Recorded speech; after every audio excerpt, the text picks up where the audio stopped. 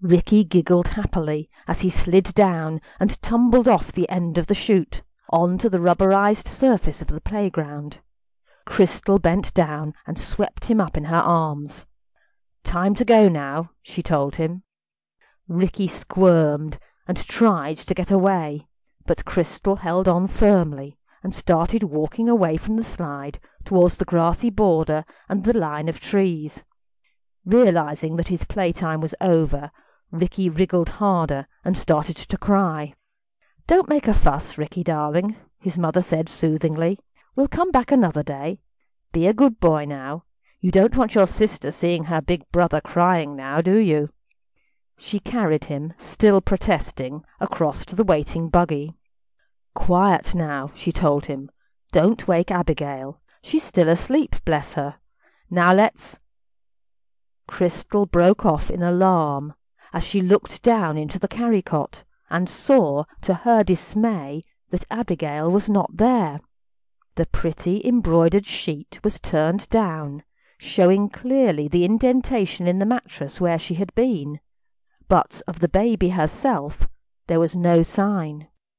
Crystal's heart beat faster, and her mouth became suddenly dry. How could such a thing have happened? She held Ricky closer to her chest, and looked around at all the other parents and children in the playground.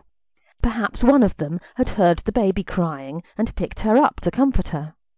Frantically she hurried round to each adult in turn, hoping against hope that one of them would be able to explain what had happened. "Have you seen a 5-week-old baby with red hair?" "My baby has been taken from her pram. Have you seen her?" "I left my little girl in the buggy over there, and now she's gone. Have you seen—" Nobody had seen anything. Nobody knew anything. Nobody could offer any sort of explanation. Crystal sat down on the bench next to the buggy and tried to gather her thoughts. A cluster of anxious onlookers gathered around her, many of them with young children, whom they gripped tightly by the hand or held in their arms.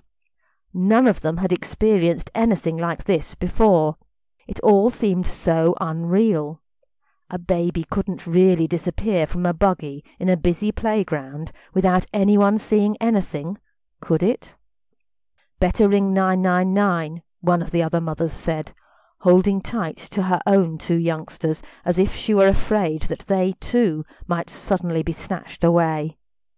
Crystal nodded silently and fumbled in her pocket for her phone.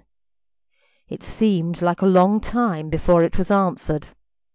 Her voice sounded strange and hoarse as she explained what had happened. The call handler was sympathetic and efficient. The police would attend immediately. Crystal should wait where she was for their arrival.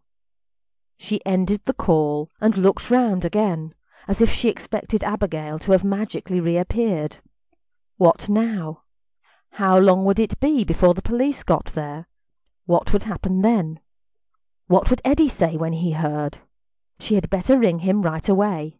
There might not be an opportunity once the police were there. She waited impatiently for him to answer.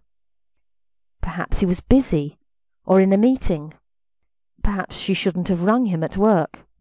Too late now, he had answered. Crystal told her husband what had happened, thinking all the time how unreal it sounded, as if it were happening to someone else. When she had finished, there was a long silence. He probably couldn't take it in either. Then, "I'll be right over. Try not to worry. I expect there's a simple explanation." Then there was a pause before he added, "Ring Dad. He'll know what to do." Then he ended the call, and Crystal was left gazing down at the phone in her hand, wondering what to do next. Eddie was right. His father would be able to help.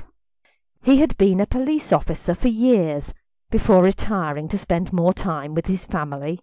He was also the calmest, most reassuring person she knew, and calm reassurance was what she needed more than anything else right now.